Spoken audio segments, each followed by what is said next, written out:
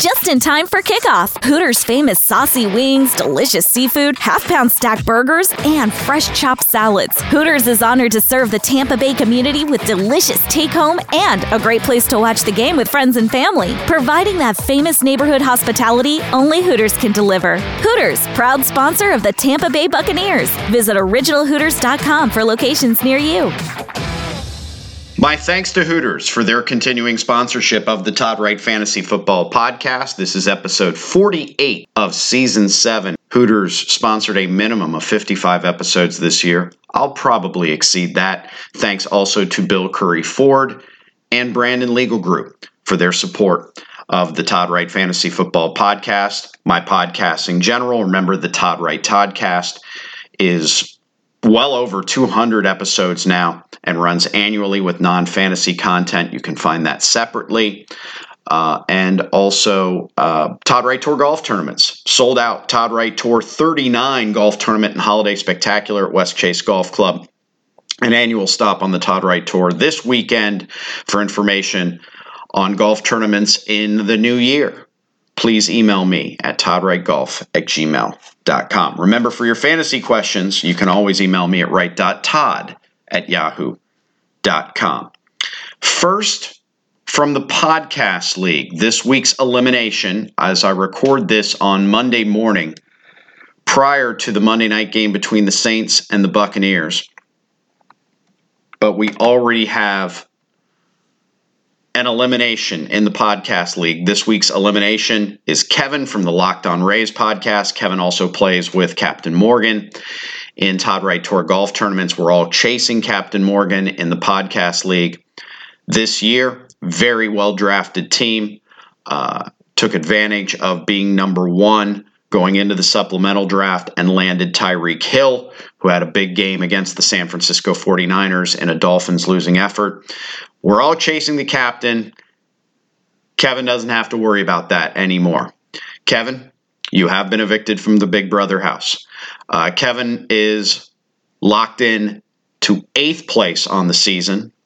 So 7 are left as we look ahead to Week 14. There will be an elimination Week 14, Week 15, Week 16, and the final 4 play one more week, the final week. It's all total points for the season, not individual weeks. The final 4 play the last week to determine our winner, which will receive a $1,000 check for winning the championship from Bill Curry Ford on Northdale Mabry in Tampa. So, Kevin, thank you for playing not only in the Fantasy Podcast League, but also for playing in Todd Wright Tour golf tournaments. We'll see you and the captain this weekend at West Chase Golf Club. Quick recap, and again, independent of the Monday night results between the Saints and the Bucs, looking at season numbers prior to that Monday night game, now through almost a fully completed 13 weeks. Josh Allen is back up top as the number 1 overall fantasy player, as he has been for most of 3 seasons. Patrick Mahomes off a less than as an owner of Patrick Mahomes and Travis Kelce. But the Bengals were anytime you get 2 good teams and the road team is a 3-point favorite, I get leery of it. And the money was on Cincinnati. It moved it to 2.5. I think I saw it at 2 at some point. And that falls into one of those categories of somebody knows something. And I don't know what they know, but I'm with the somebodies. And I was with Cincinnati, and they won outright in that game against Kansas City. Also, Cincinnati's defensive coordinator, much is made of Zach Taylor on the offensive side of the ball, Joe Burrow, Jamar Chase returned for that game, etc. The Bengals make really good in-game adjustments, not just at halftime. They're tough to score on after half, but overall, and they were not going to let Travis Kelce beat them in that game. They even forced a key fumble on a traditional Travis Kelce catch and run play that the Bengals then turned into a short field to get the game-winning score. So the defensive coordinator of the Bengals is someone to keep an eye on and should get credit for what he is doing and has done in Cincinnati.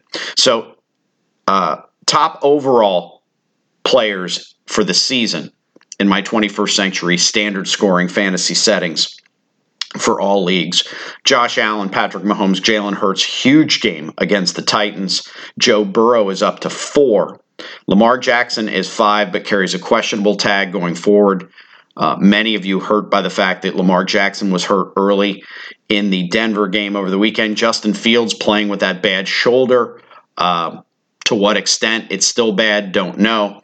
But he's up to 6 overall. Then you get into Josh Jacobs.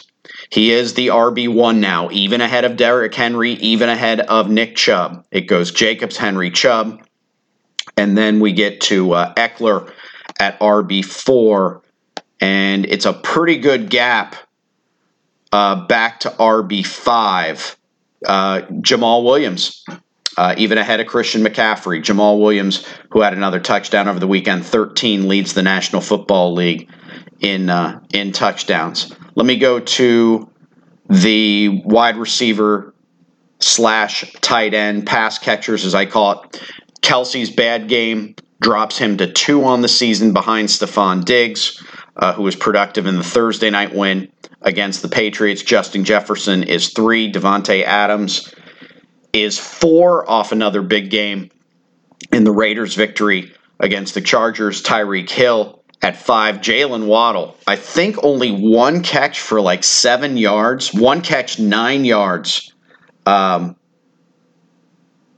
in the game against the Niners. Leg injury in the second quarter after being shoved out of bounds and was listed as questionable. Waddle returned later in the game, but appeared to be laboring through the injury when he was off the field. Reading this from NBCSportsEdge.com, Waddle owners should pay close attention to Miami's first practice report on Wednesday as the Dolphins look ahead to the game against the Chargers. So Waddle owners had their worst, that had to be his worst game of the year. He's been really good.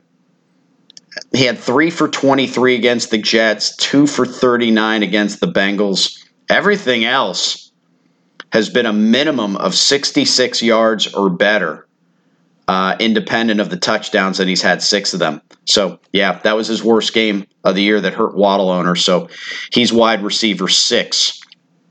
Now, wide receiver / tight end 6 on the year. Let me just go to big Week 13 results. And again, this is independent of the Monday game between the Saints and the Bucks because we're recording this on Monday morning. I'll go overall for all offense. Jalen Hurts was the number 1 performer for Thursday and Saturday games in Week 13. With his 380 yards passing, 3 touchdowns, and he had 5 rushing attempts for 12 yards and 1 touchdown. So he was overall number 1 in Week 13. I own him, and he came through big for me in a week where a number of my other guys didn't get to double digits that I have counted on. Guys like Ramondre Stevenson, Travis Kelce, Miles Sanders, thankfully, got me a rushing touchdown.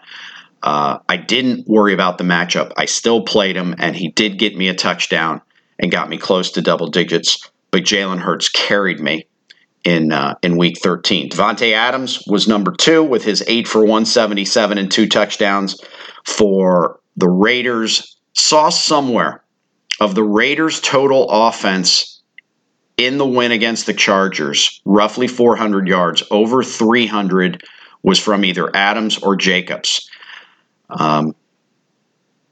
Those 2 guys just got it going right now. And the Raiders are gaining confidence despite the McDaniels meltdown that has been in play for much of this season. The Raiders are a tough matchup right now. And if they somehow sneak into the playoffs, if Adams and Jacobs can do what they are doing, they will be a tough out. Joe Burrow was overall number 3 with his 286 yards passing, 2 touchdowns, 46 yards rushing and a touchdown. Bumped him up to overall 3. A.J. Brown with his 2 touchdowns. There were many payback games out there. Some worked, some didn't for those who wanted the payback. Mahomes wanted it, didn't get it. A.J. Brown wanted it, got it against the Titans, 8 for 119 and 2 touchdowns. It's an Amon-Ra St. Brown type of time of the year, isn't it? This is where he got on his run last year for Detroit, and he's doing it again. 11 for 114 and 2 touchdowns as the Lions blew up the Jaguars. Tony Pollard continues to surge and be a must-start for the Cowboys.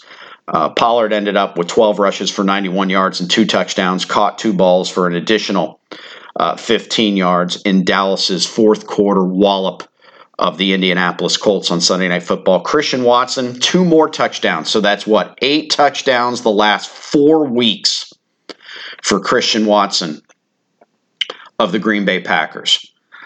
Just 48 receiving yards, but he had a big end around for 46 and a touchdown. We said even in the Bucs Bulletin last week, as a Mike Evans example, if you have Christian Watson on your bench, you play Watson instead of Mike Evans. And it would have produced 21.4 fantasy points in my scoring settings, and going into the Monday night game, the third best wide receiver performance of the weekend. Tyreek Hill right behind that, 9 for 146 and a score with Waddle hobbled. Christian McCaffrey really now with Brock Purdy going forward. I don't know that the Niners have another card to play. Remember, the trade deadline is gone. So it looks like it's Brock Purdy going forward for better or worse for the 49ers.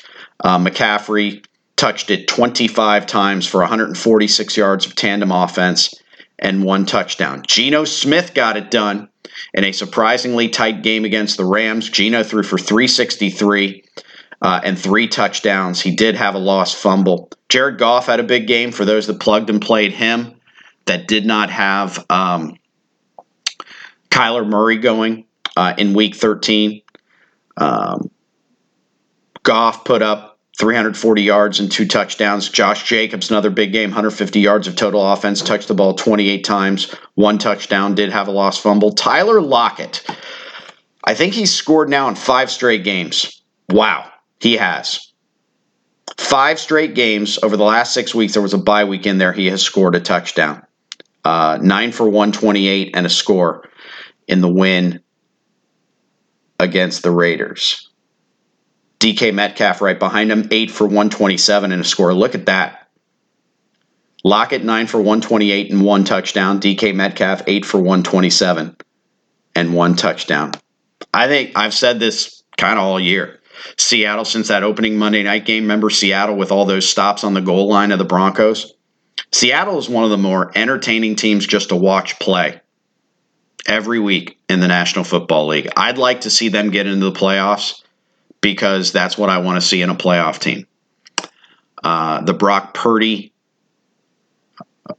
taking over for Jimmy Garoppolo, I think makes it more likely Seattle wins the NFC West, then San Francisco, and then San Francisco would have to get in on a wild card, presumably over the Giants or Washington, who tied over the weekend. Cam Akers, there he is, first time this year, and available in 54% of leagues. 60 yards rushing, 2 touchdowns. Not Kyron Williams, Cam Akers. 60 yards and 2 touchdowns for the Rams. A.J. Dillon in recent weeks is finally seeing the end zone and finally getting it going. We said he'd eventually get it going. I wonder if Watson's success has as much to do with that. Dillon's best game of the year. But we've said that three of the last 4 weeks, we've said Dillon's best game of the year. So it just keeps getting better. Dillon had 18 carries for 93 yards and a touchdown, and he also caught 3 balls for 26 yards.